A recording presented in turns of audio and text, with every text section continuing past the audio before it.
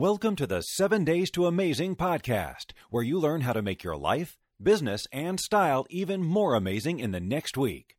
Now your host, Sharon Haver of FocusOnStyle.com, helping you live the life that others only dream about so you can be the best at being you.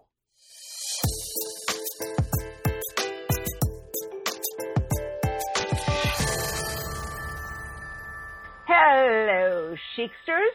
I am Sharon Haver, and you are truly about to be amazed. I have a fantastic guest on today's episode of 7 Days to Amazing. The best quote to sum up what Geeta Nadkarni brings to the table is from her best friend, Nancy.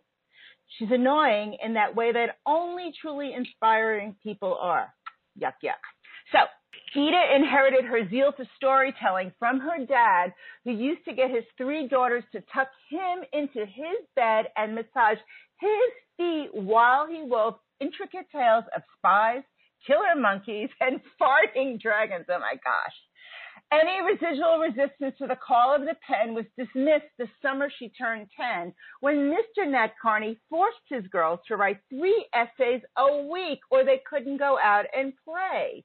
Geeta got her first paid and international writing gig at age 12. Not too shabby, right? And the more than 2 decades since, she's worked for CBC, CNN, Global TV, Reader's Digest, the Montreal Gazette, Asia Pacific Broadcasting, and more, producing print, TV, radio, and new media. She currently contributes to Inc., Entrepreneur, Huffington Post, and Global TV. She was voted Best TV Personality by the readers of the Montreal Mirror and has been featured in the Montreal Book of Everything. She's here because she made the conscious decision to rewrite her life and fill it with joy, adventure, big stages, and opportunities that scare the pants off of her. Other things she is famous for: laughing uncontrollably, look out, it's infectious, her complete unwillingness to be reasonable is for suckers, and giving the best hugs you'll see. I first saw Geeta speak at a huge speaker event a few years ago in Washington, D.C., and I was absolutely taken with her straight talk and her vivacious personality. It was a crazy event. I actually sprained my ankle at it, so I was a little bit crabby, to say the least. Luckily, I'm married to a podiatrist who was able to basically airlift me a walking cast so I could make it through the rest of the event, and most of the speakers who were there were not making my swollen ankle feel too good. But Geeta stood out, and I have been following her ever since, and I'm sure you will love her as much too. So welcome, Geeta. I am delighted to have you here today. I think I might have to record that intro and play it on loop every day, because that is just so flattering. Thank you, Sharon. Super nice of you to have me. Thank you so much. Maybe should I follow you around, and I could just whisper? That would be amazing. Yes, please. Can I adopt you? Yeah, Montreal is like the drill. Yeah, we were talking before. Montreal is one of my favorite cities, and I'm in New York. Geeta's in Montreal. Way back when, I used to go to Montreal a lot and absolutely loved it. And when I was thinking about college, you can see how far back I'm going, I actually thought about McGill for a bit, and my dad said, well, why don't you just go there in the winter? And I did, and I saw how cold it was. So I stayed in New York. But we have a place in Wyoming. I married a skier, so I'm totally into the frigid cold, but out west, it's dry cold, and Montreal is East Coast, so it's in your bones chill, and it's also really hot in the summer. Putting those 2 things aside, I managed to get plenty of Montreal time in spring and fall. So it's an amazing city. I love it. Yeah, I just love it. It really is. I mean, to be fair, I grew up in Mumbai, so for me to go from, I think in centigrade or Celsius, because that's Canada and India both do, but we went from basically plus 35 degrees in Mumbai, which is what it is most of the year, to minus 35 Celsius. It was quite the leap, and it would have to be a really special city to make that logical. And I moved to Montreal. I moved to Montreal in the summer, of course, and I don't know if everybody knows this, but we have the most incredible festival season all summer. So we have the Jazz Festival, the Comedy Festival, the, Black African Music Festival. We have all kinds of different, and it's all free. We shut down half of downtown, so it's walking only. It's just magic. We take summer, so we basically cram, 12 months worth of fun into the 3 months of summer because we take it really seriously because it's so cold the rest of the time. But yeah, you have to come visit. It's amazing. Yeah, well, the whole old Montreal area is amazing. When I was there last, it was over Canada Day, which was it July 5th, I think, or it's right around July. Oh, okay. And we went to the jazz festival. We were staying in this really beautiful. Actually, if you go to Focus on Style and Google Montreal, I wrote up a post and about those espadrilles we were talking about, because the best espadrille store is in Montreal of all places. But and we were there, and I just loved it. I mean, I was amazed because I've been going to Montreal pretty regularly since I was a kid, and how the whole downtown old Montreal area has changed, and it's just so beautiful. And it's especially from, people in the U.S., it's like going, from New York, it's like a 55-minute flight. So it's like going to Europe without jet lag. So it's just great. Totally. Plus, you have such a cute prime minister. So, that should keep people wanting to go there even more. We do. Too. Yes. It's true. So tell me, how did you get into all of this? I know that you were a journalist for a long time, and that's one of the things I also love about you. I had a column on the Scripps Howard Newswire, so I always have a special place in my heart for people who have, who are journalists, and in my case, with ink in my blood. And you also were able to be on different sides of media as a journalist, as a speaker, as teaching people how to get in front of journalists. So, we have a similar background and just being, all over and seeing it as the whole. So with that commonality, can you just tell a little bit of, how you got started and how you made the shift and how you're helping others right now? So the whole thing started, as you mentioned in the intro, writing for me used to be something that I absolutely hated until my dad forced us to write those 3 essays a week. So he basically pushed me. I don't know if other people have this in their lives, but sometimes the thing that you're the most resistant to is what you most need. There is some kind of weird fear vortex that happens around your calling, and sometimes you tend to be very, very resistant to making that leap to say, okay, no, I'm going to learn to master this. And writing was that for me. I hated it with a passion. And it's only thanks to my dad that I was able to unlock that, because he gave us each a scrapbook that summer, and he would give us different assignments. So we would cut images out of magazines and stick them in there and create fictitious characters, and he would and then we'd write book reviews of our favorite bedtime stories. We'd write reports on family outings. I mean, he would sit patiently and correct them or give us feedback in an age-appropriate way to be like, you know what, this headline is not as strong as it could be, or you should have used a metaphor here, it would have been stronger. This body copy is sloppy. Here's what you could do. And by giving me the mechanics, he kind of demystified this thing that seemed just entirely too huge and complicated and opaque to me. He basically got me through the membrane of resistance and into it, where I could swim around and touch things and just, and he'd explain how the things worked. And it was just the most amazing feeling. And so I fell completely in love with the process. And, I'm Indian. I grew up in India. And the stereotype about Indian parents is somewhat true in that they expect you to get a quote-unquote real job, which basically means, it's very stable, it's high paid, you're a doctor, you're a lawyer, you're an engineer or whatnot.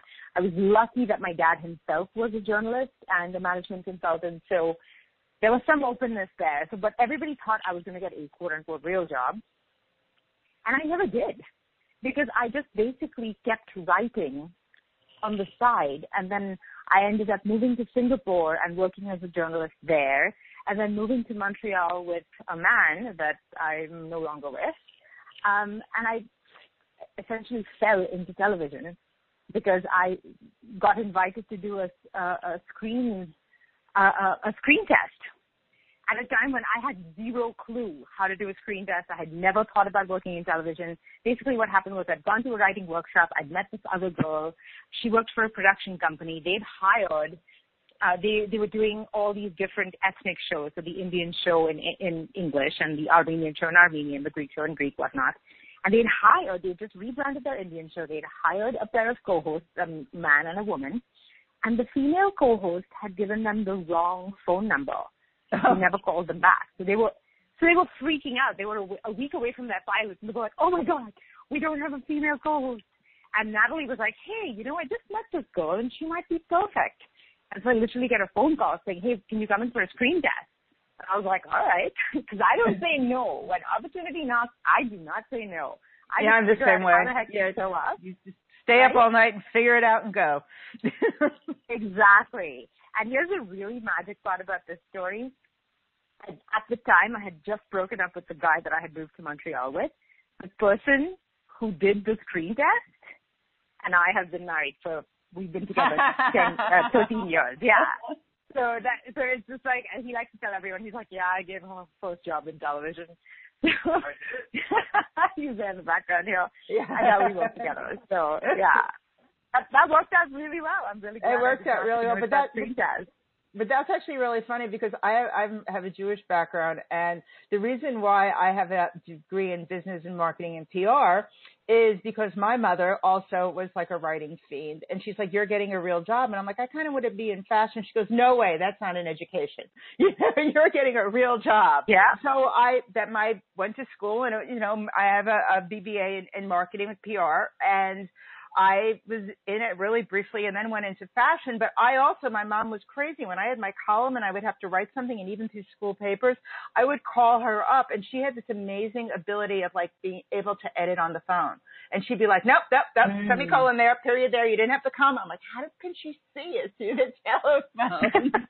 And it's just like, to this day, it's like when I write, I hear my mother's edit through the phone. Oh, so, that's awesome. My dad taught me a really cool trick, by the way, for punctuation, is read it out loud, and I still use it, and it has served me so well, both for writing and for speaking, is when you read it out loud, basically if you breathe right, and most of us do, it's pretty obvious where the commas are the short pauses, the full stops are the long pauses, the semicolons are, okay, I'm pausing to give you a second to collect this idea before I introduce a connected idea. And yeah, it's just once you get that breathing thing and you can actually read it out loud, you can see when a sentence is going on too long, you'll know when to cut it off. Yeah, it's true. That's what I do with my mom, and it's a really good tip. It's just like if anyone, also I know a lot of times when you get, like when we do transcripts and they come back and the transcriptionist just does it in like this one long run-on sentence, and you're like, whoa, you're like, pause, edit, comma, period, capital. So I know a lot of people get bogged down in social media, and they spend so much time in it. And as I was saying before, like out of all my platforms, Instagram is probably my lowest following, and it's mostly because I love it. I love looking at people's beautiful, it's like my fashion magazine to look at during the day in the feed. But the amount of time for me, especially being a professional and being on photo shoots for 15 years and wanting to create these like savvy images and cool things, and it's a lot of time. And I always wonder, is that time the best spent? And I know it intimidates a lot of people who don't have the instinct to put it together, and you get so much more power and so much more credibility and reach when it's legit media. And when I was listening to you talk a few times, I know this is something that you also believe in, and you teach people. And just for the record, I've counted, because we had to do it, I've been interviewed or in the media in some shape or form. Oh, it's almost 1,000 times. If you break it down, it's about half of that are interviews of some sort where I was on camera, interviewed, quoted, whatever, something where I was the person they were asking. About 400 of those were the newspapers I was in when I had my column, and then there's probably about another 100 or so when I was a stylist. So it's a pretty big chunk of things that I've been in. And one of the other things that I know that kept me online when I was online was, for a long time, I was number one for Fashion Expert. I was actually for 10 years in Google number one. And that was SEO, and it's the authority links and the credibility from being in the media so much. So I know I've got some big shoes here, but I did it because I was kind of trained that way, and it was organic to me. And you were one of the first people I've ever seen who actually teaches people to do what I've been doing, that just kind of became organic for me, but I never really broke it down. And, it works, folks. I've had some really good stuff come because of the media. So can you, break it down for other people and, what was sort of second nature in my little brain, and let people know how they can do it, because I never even thought of it that way. Sure. So, this all came down to sort of bitter experience for me. So I've been in the media. I've worked, after Singapore, I ended up in Montreal. I fell into television. I won those viewership awards, blah, blah, blah. I had my own radio show, and I was on TV, and I was still freelancing on the side. So for me, I've come to pitching the press from a variety of different ways. So on one hand, I've received so many press releases, thousands and thousands and thousands of press releases over the course of my career. I have also always freelanced on the side. It's kind of a habit of mine.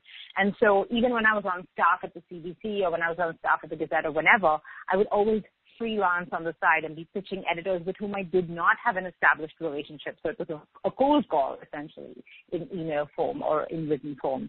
And then now as a business owner, I do exactly what many of our listeners would do, which is to pitch as a business owner, to pitch a story that has value. So I've come to pitching from all kinds of different energies and all kinds of different ways. And I have spent most of my life in those morning meetings with watching decision makers make decisions, senior producers, everybody who has that decision-making power. And I've had that power myself, where I'm like, all right, yeah, this is the story that's going to go on the edge. This is the one that gets cut. This is never going to happen. Or, wow, I love this story. Let's call her up and let's blow this into a feature. So there's that. So when I mentioned bitter experience, when I decided that I was no longer going to work a 9 to 5 after I had my first kid, I was basically off completely for 2 years. I was on maternity leave for 2 years, unpaid, and I decided I was not going to go back. So I was like, all right, well, what the heck do I know how to do? And I was like, I know how to tell other people's stories to the public. That is what I have basically done my entire life. And now I freaking hope I can monetize this, because otherwise I'm screwed. So luckily for me, a friend of mine invited me to speak to a gathering of his, business colleagues and whatnot. It was a small event. And I went there and I spoke about, what my understanding was of how a pitch should look and how it should work. And people were completely blown away. And they were like, wow, we've never heard of it discussed this way. Some of the people in the room took frantic notes, and they got such ridiculously huge results following the tips that I shared, that they were like, my God, you need to teach this. And I was like, oh my God, thank you, universe. A sign, this is what I need to do. So then I felt really, really confident. I had this moment of like, haha, I win, because I thought, well, I've been trained by some of the biggest brands in the world on how to create compelling content, right? Because I've created stories my whole life for these big brands, so media brands. So like, this social media thing is going to be a snap. It's going to be so awesome. I hope I have time to pour myself a mojito before the money comes rolling in. Right? Sadly, that is not how it worked out, because I got on Twitter and I got on Facebook and I did all the things you're supposed to do, and I started to post, and I realized that although I was creating the same compelling content that had basically gotten me fat paychecks my entire career, there was no freaking audience, and the deck is kind of stacked against us in that Facebook is a business, Instagram is a business. If they gave you all of that, and back in the day, they did give you that organic reach, but as they've gotten savvier and their monetization brand or their business model has evolved, they understand that there are a lot of businesses out there, small and big, who want to advertise to the audience of the billions that they've created. So, when you hear that there are 3 billion people, or how many of a bajillion people on Facebook, they're not all sitting there waving their credit cards and waiting to hear from you. They're busy living their lives and doing their thing. You might as well be at a fairground. Hey, excuse me, let me jump in for a second. We're sharing a lot of amazing things today, but there's more. If you have a friend that you think will also enjoy this episode, don't forget to share it now. Do you like to listen on the go? Simply download this episode in iTunes.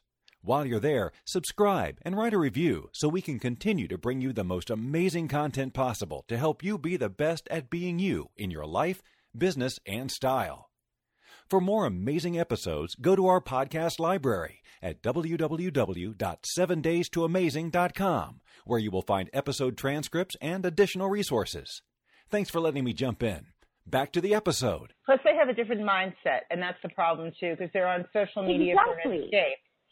To relax, to connect with friends, to live their life, to complain, to whatever it is that people do on social media that's kind of a blown-up version of real life. So anyway, I basically learned the hard way that this whole building of the audience is actually a completely separate skill set than the creation of content.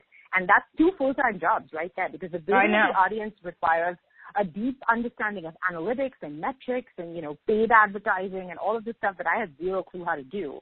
Content I was amazing at. And then, of course, there's, the other full-time job, which is whatever it is people actually pay you to do. So, and then I had a small child that I wanted to be present for. That was the whole freaking point of creating my business, was the freedom aspect. So I realized this was entirely too many jobs in a 24-hour period. So I was like, yeah, you know what, screw this. I'm going to hack the audience bot. So I was like, what do I do? How am I going to go to where the audiences have already been built, are already being actively nurtured? Where do I go where people have a hunger for content? And it was one night when I was super stressed out. Everybody around me, by the way, was telling me that I was nuts, that I would, this online coursing was a stupid idea. What the hell was I doing? How could I be so irresponsible, get a real job, et cetera, et cetera. In the middle of the night, I was like just feeling so stressed out and upset and sad. And suddenly it kind of clicked in my head. I was like, wait a minute, why do I not want to go back to my media job? Part of the reason, of course, was that I wanted freedom to be with my child and have flex hours and all that stuff. But the real reason, the underlying reason was I didn't like where the media climate was going.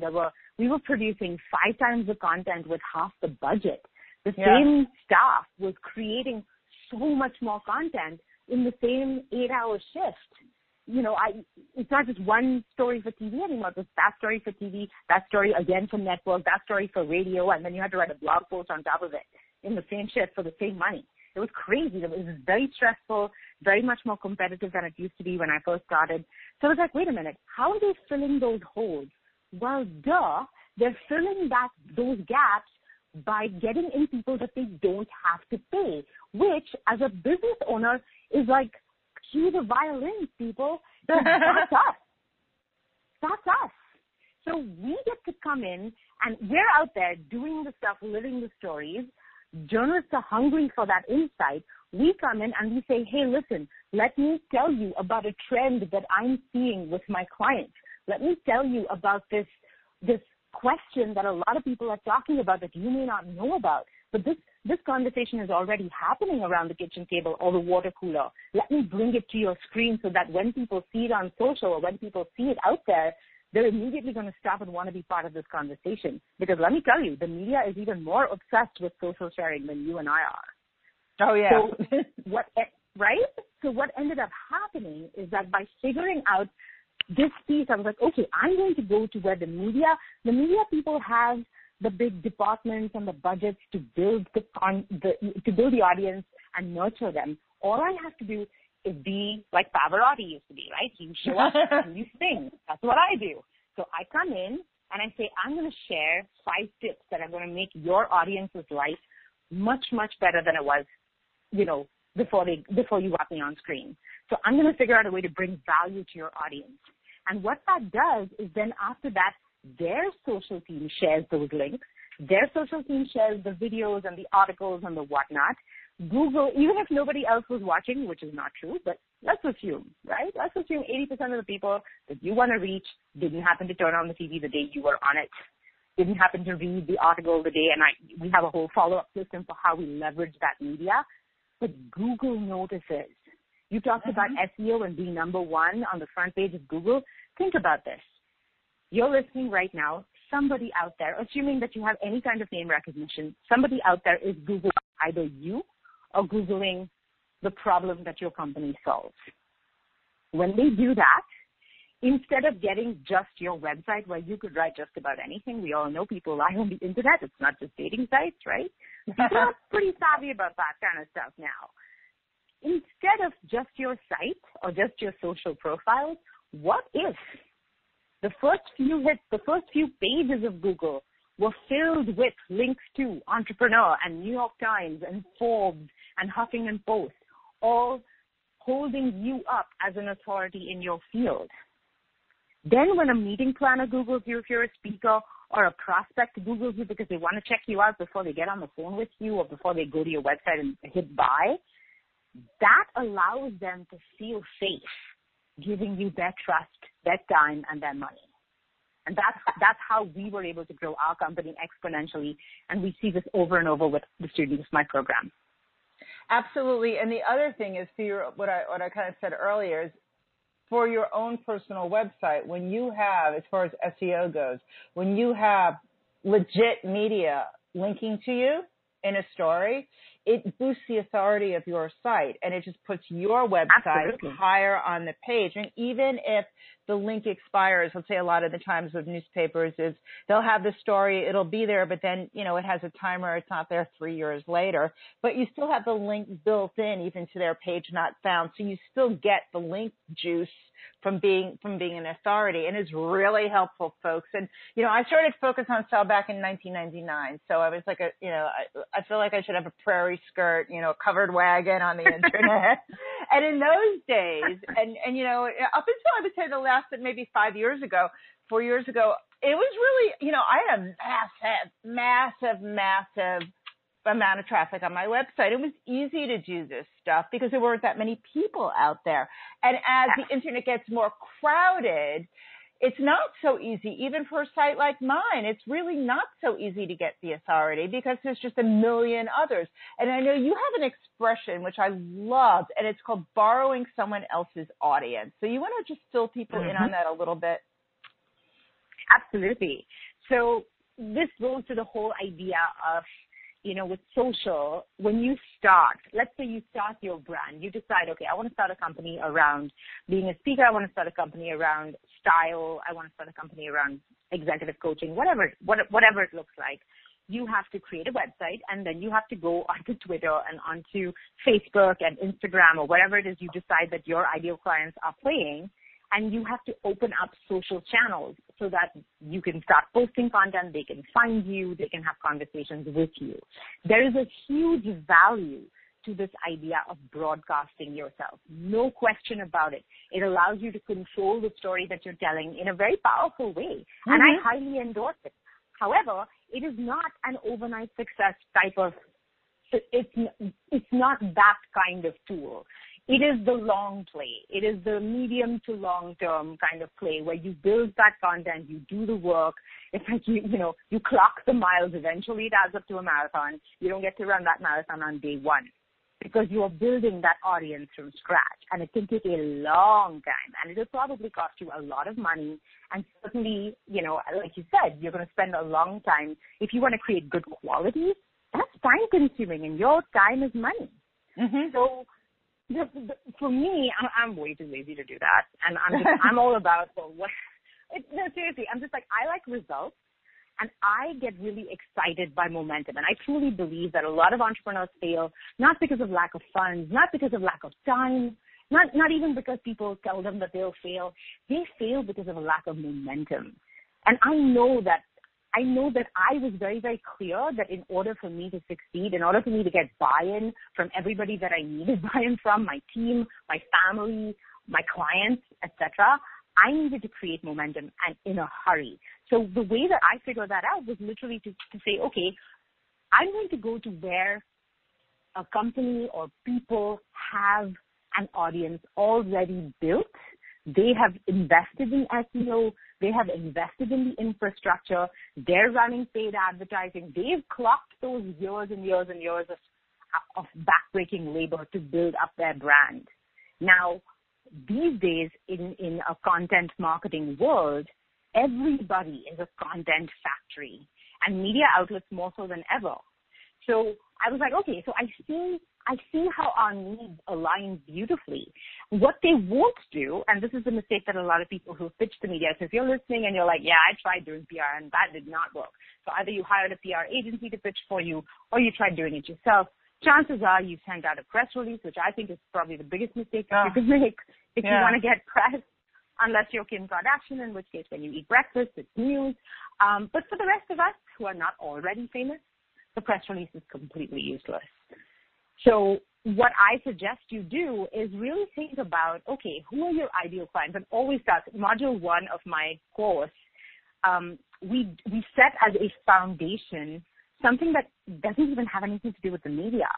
What we realized creates exponential growth is a deep, deep understanding of who our ideal clients, who our ideal prospects are, what our niche, or as you Americans would say, what our niche is, and right, and what sets us apart, what makes us different from everybody else who's out there in our space. And most people cannot answer these questions in a compelling way.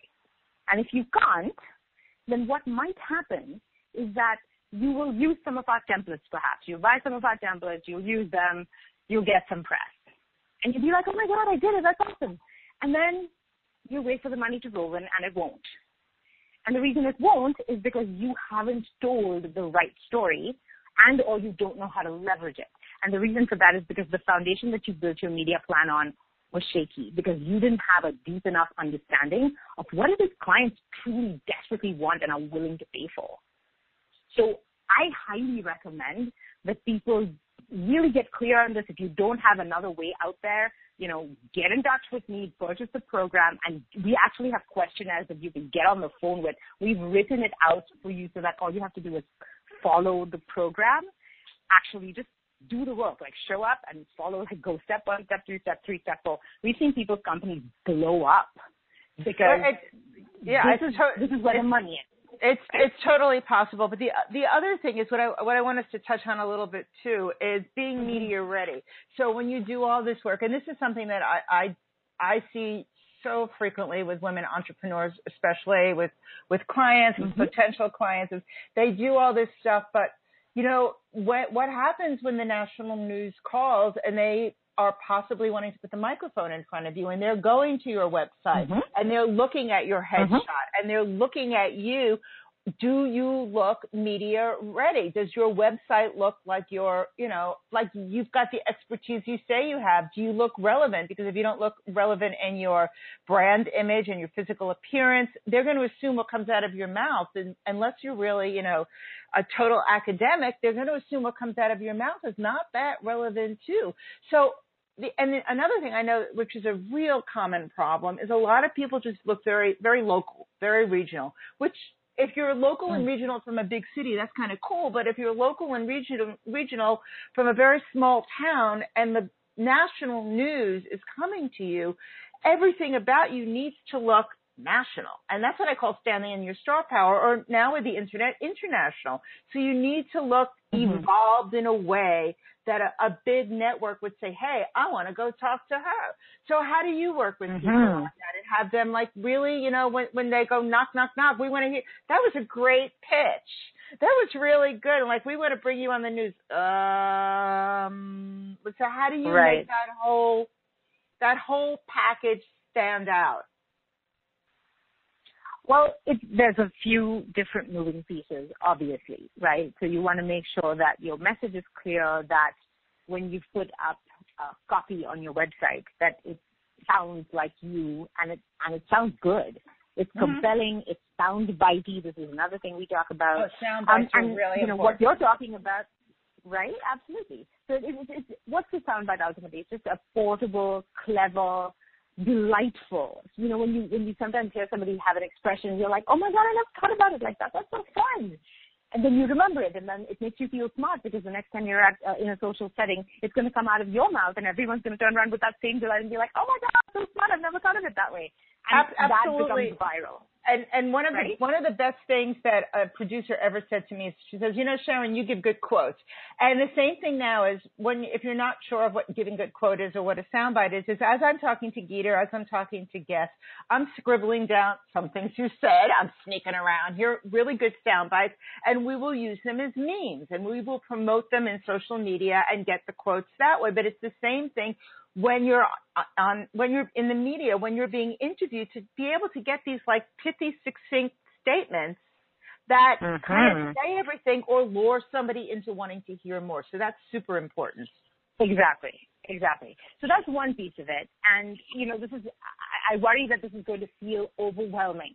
It is like everything else. You break things down into baby steps, and then you do the work, and it all comes together in the end. Now, Sharon is obviously the expert when it comes to what colors are going to suit you and, what kind of outfit you should wear and how you're going to up-level your appearance. But one of the things I'm absolutely we're in full alignment on is the fact that your visual brand, so basically how you look, your website colors, and everything about your appearance.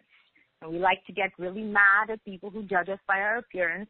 But the fact of the matter is when you have no other information, your appearance is often the first thing that's put on the table. And Absolutely. we tend to have, as human beings, a very visceral reaction, like or dislike or indifference to the appearance of something. It could be anything. It could even be an inanimate object. We go through this all the time. This is how our brains are wired. It's best not to fight it.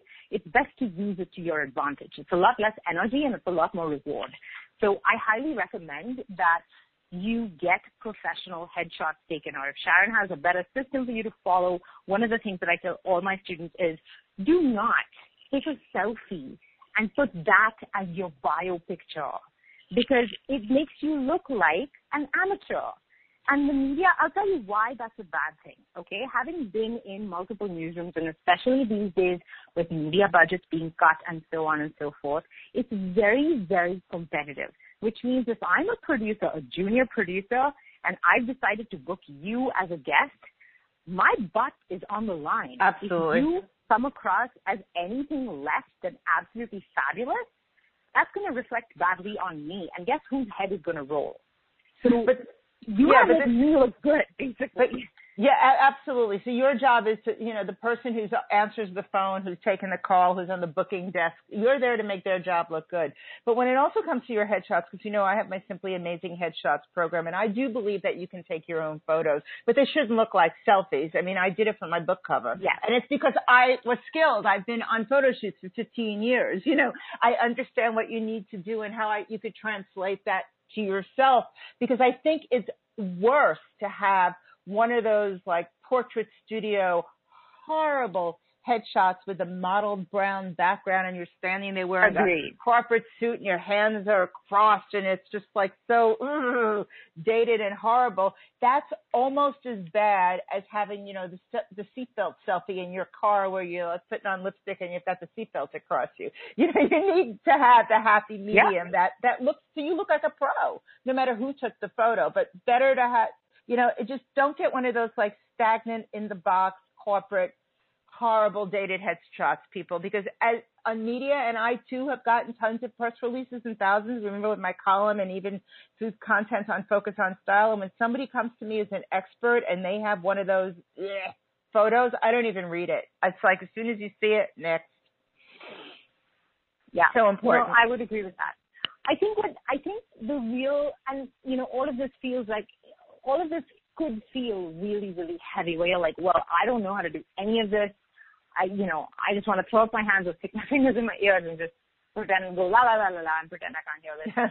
And here's what Sharon and I are both saying is that the only rule to follow is get clear on what it is you want to do, who it is you want to serve, what makes you different, and what makes you fun. What is that special spark that you bring to the table that will shift people out of whatever it is that they're stuck in, right? That is the energy. Ultimately, it all boils down to energy. And all of us, we're all creatures of energy, where our bodies are energy. So all you want to do is basically get your energy as clean as possible and then project that. So your style and the colors that you wear, Sharon, and, the fact that you wear espadrilles and I don't and probably never will, that's totally okay. There's no rule. Like the rule, there are lots of stylists out there, right? There are a lot of stylists out there who say, oh yeah, you have to have new nails and you have to have pale nail polish and blah, blah, blah and whatnot. And I don't buy any of that. I have always broken the rules about all of these things. And what I truly believe is that if you put something on, whether that's your message, your site, some clothes, some makeup, if it makes you feel like $1 million and it makes you show up as the best possible you, it'll work. Even if it breaks every rule in the book, it'll work. If you could pull that off with pizzazz, yeah. Hey, excuse me, let me jump in for a second. We're sharing a lot of amazing things today, but you know, there's more. Hop on over to FocusOnStyle.com and be sure to subscribe to become a Focus on Style insider so that you can start to live the life that others only dream about. Not only will you get instant access to the Star Power Flash Kit curated to help you and your business get out there, but as an insider, you'll also receive exclusive bonuses, amazing content, and access to special events that Sharon only shares by email. So, subscribe now at www.focusonstyle.com/insiders. It's your time to be the best at being you. Thanks for letting me jump in. Back to the episode. Yeah, because you'll be confident. It's the bottom line is if you feel good in your skin and you're you're showing up in the best you can in that moment and not stressing out that my visual message is out of whack, my written message is out of whack. I'm trying to pitch a story to something that I don't even believe in because I think somebody's going to want to listen to it.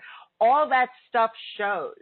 So it's just getting clear on who you are and being you and realizing that the people on the other side of the camera, the ones on TV, they're no different than you and I. They're just trained a little bit to be able to, have that spark.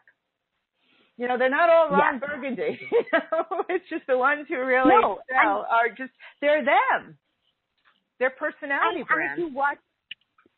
And if you watch anything, any show, watch the, television, or if you open a magazine and read through the articles, you will see a huge diversity of types of people and types of brands that are all media worthy. And there is plenty of room for everybody in there.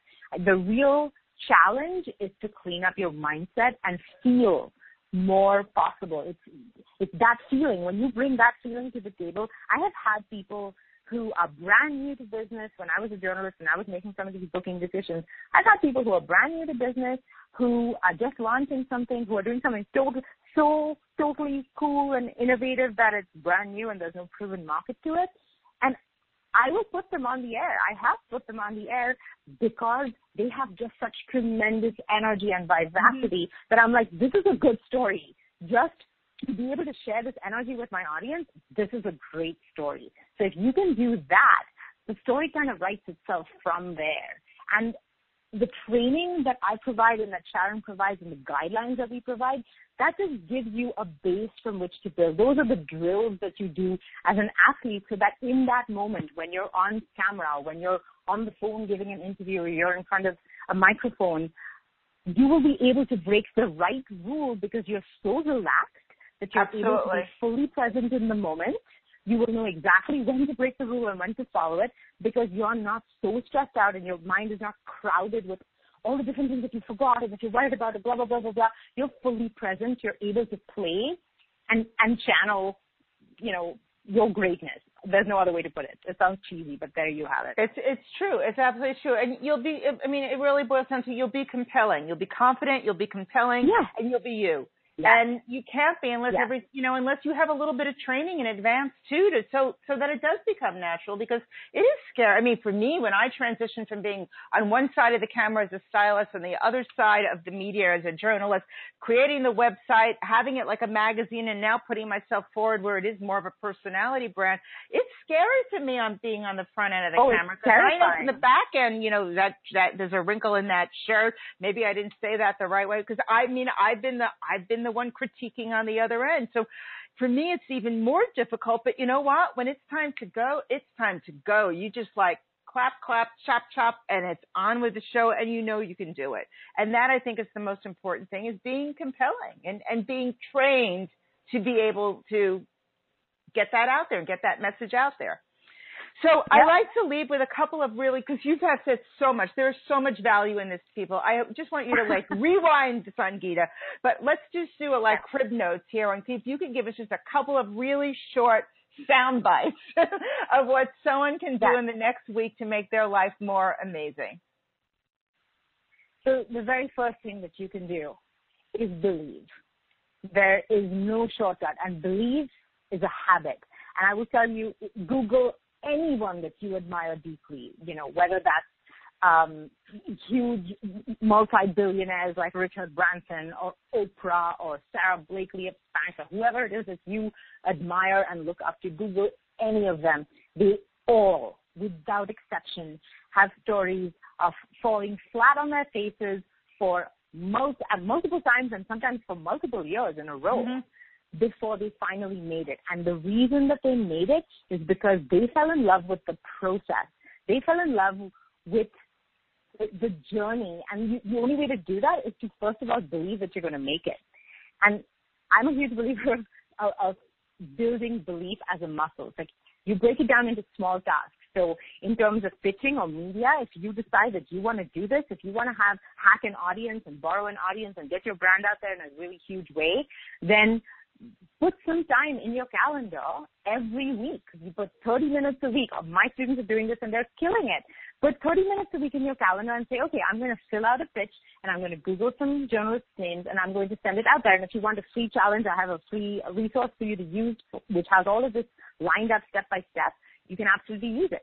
But then what is going to cement your belief that you are the kind of person who's going to succeed is actually showing up and doing the work even if nothing happens from it. You keep showing up and doing the work. You pivot along the way as your instinct will kick in. Your intuition will tell you, oh, you know what, you haven't tried, try this. Pick up the phone this time instead of sending an email. Do this, do that, whatever. But I can't tell you what that's going to be because it's custom to you and your life and your message.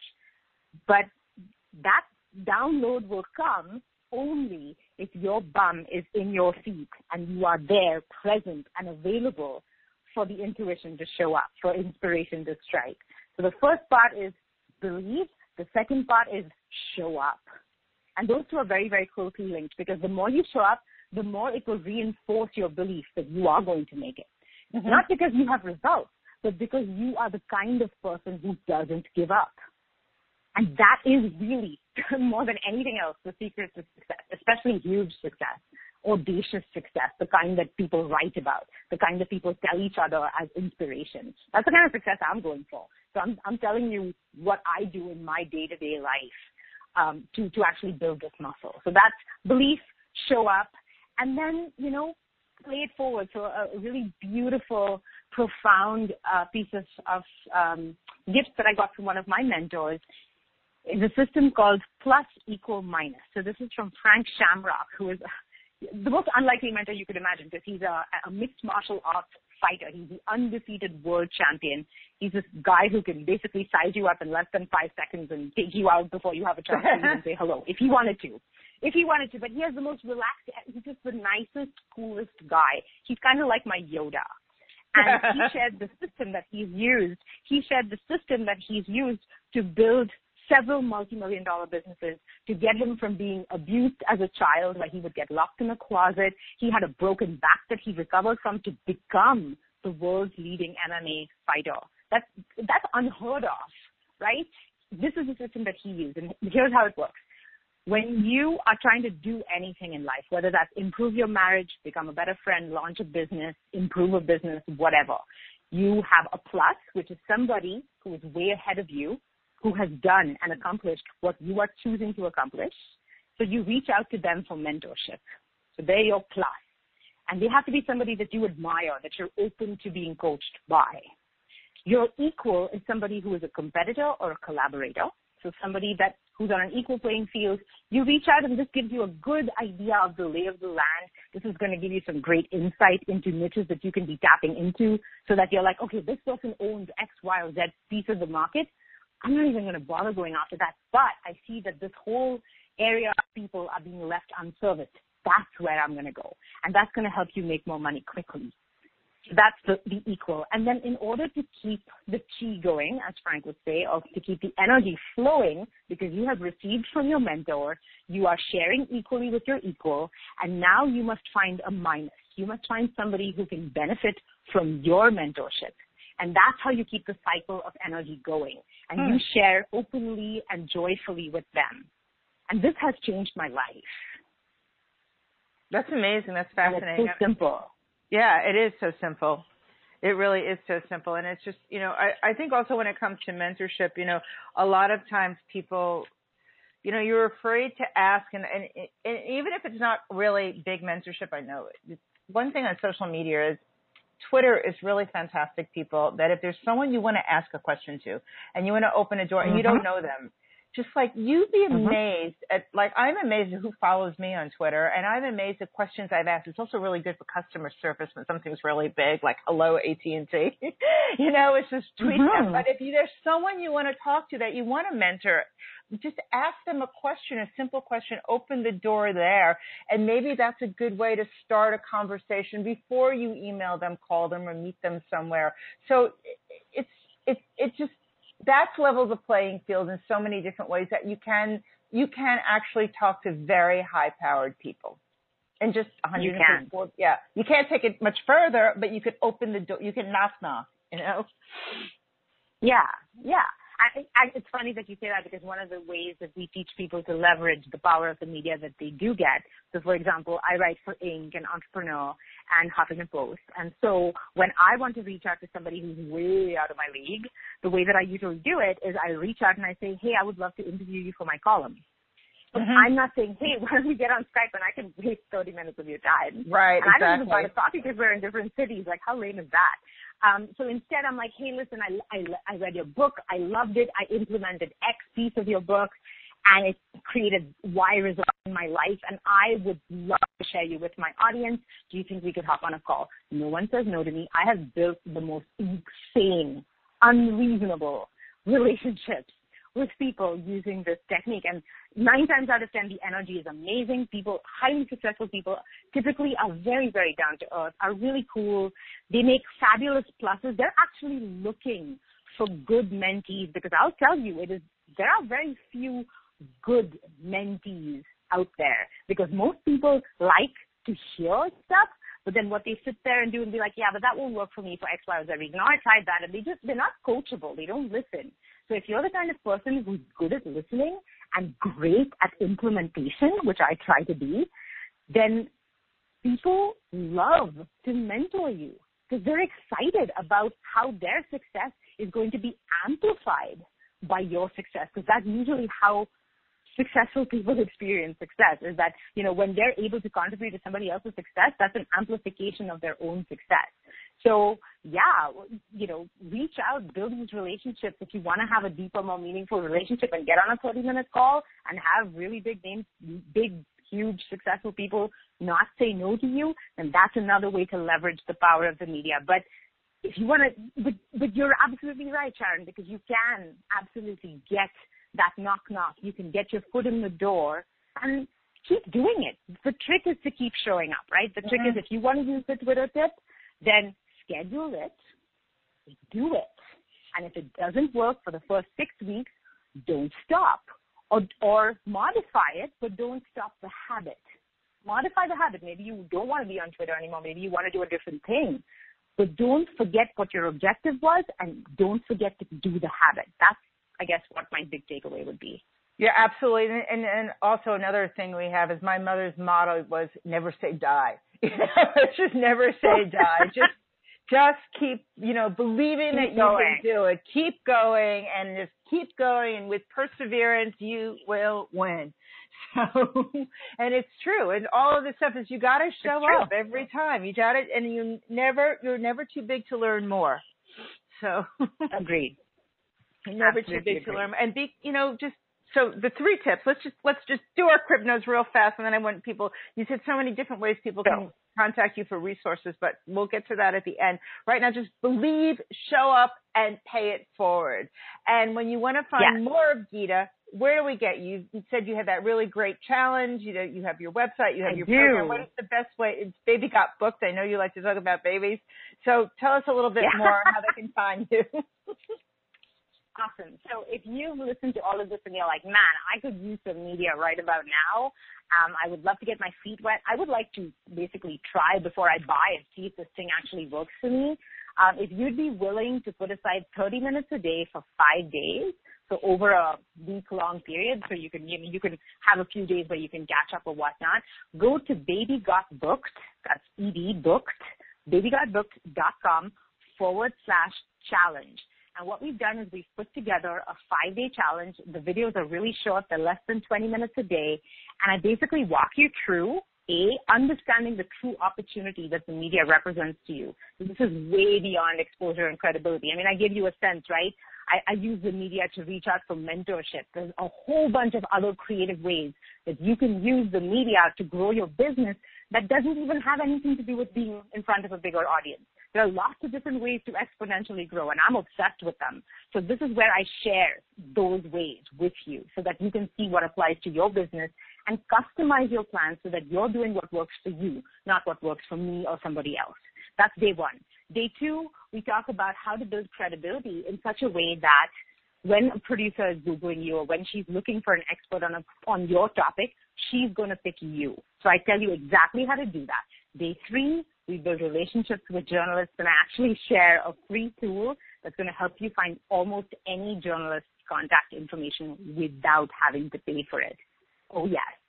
And then day four, I teach you exactly why the press release is such a terrible idea and what you should do instead. And I even give you an actual blueprint, a template that you can follow that's based on our Baby Got Booked style pitching. And it works. People have landed TED Talks from it. People have closed $1 million deals based on some of this. It's quite amazing what people have used them for, and they work. So there you go. And then day five, I show you how you can pull everything together in a system and then leverage your media and turn it into something that is predictable and not a one-off. And that's when I will introduce you to the program should you be interested in buying it. So that's the 5-day challenge. It's 100% free. You just go to babygotbooked.com/challenge. And there really is no one out there who has their own business, who has a message, or even as simple as if you have an association, if you're even the mom at the PTA, if it's your, place of worship, you're having an event, you're having something, and you want bigger reach. There's so many, one of my favorite quotes from college, which I love, is, I believe it's from David Ogilvy, and it's, advertising you pay for, PR you pray for. And yes, you don't need to always pay for advertising. Get your PR, do it right, and listen to what Geeta's saying. So even if it's not just your business, if you've got a message you need to get out there, this is the way to do it, people. This is a really good way to do it. What this is basically going to do is it's basically going to teach you how to tell your story in a way that makes people want to listen. If you want to use that in a media context, great. If you want to use that in a sales context, amazing. If you want to just use that to get your kids to do what you want them to do that. This will work in a whole bunch of different contexts. Obviously, I hope that you will get out there in the media and then play a huge game and then, call me up or send me a testimonial or send me some kind of, reach out to me and be like, hey, I took your program. You did this. I love it. It worked. That's going to make me so happy if you did that. So, yeah, play the biggest game that you could possibly imagine and then add 20% and play that. Yeah, I just think this is brilliant. And I want to wrap it up now. I think we've had such a really meaty conversation here, and there's just so much. So listen, people, rewind, take notes if you didn't do it the first time. If you come to focusonstyle.com, you'll see the transcript below so you can read it. We'll take some keynotes there. And if you're listening on iTunes, don't forget to share this with your friends who also might need a little PR boost to get out there and do it the right way and learn how to pitch and promote yourself and be credible and be seen as a leader in the media. And you know what? There used to be internet superstars. Nothing beats seeing your name in print. Nothing beats seeing yourself on TV. Trust me, like that little ego in there, it's like, so true. Oh, I did it. I really did it. Now I'm an authority, and people look at you the same way. Differently. So, yeah. They look at you differently. It's true. It cements that belief piece that we talked about in the 3 takeaways, right? You Absolutely. want another way to solder to solder that belief right into your soul, then, get it out there and have other people say it. It helps you believe even harder. Yeah, I mean, it's like, that's another one of your good things, like bring a wingman. And the media becomes your wingman, kind of, it's like it's there, it's talking for you. And when it's legit news, it's hey, baby, it's legit news. You know, you might be getting your news on Facebook, but there's still media out there you're reading it from. And that really puts you in a different level. So thank you so much for being here.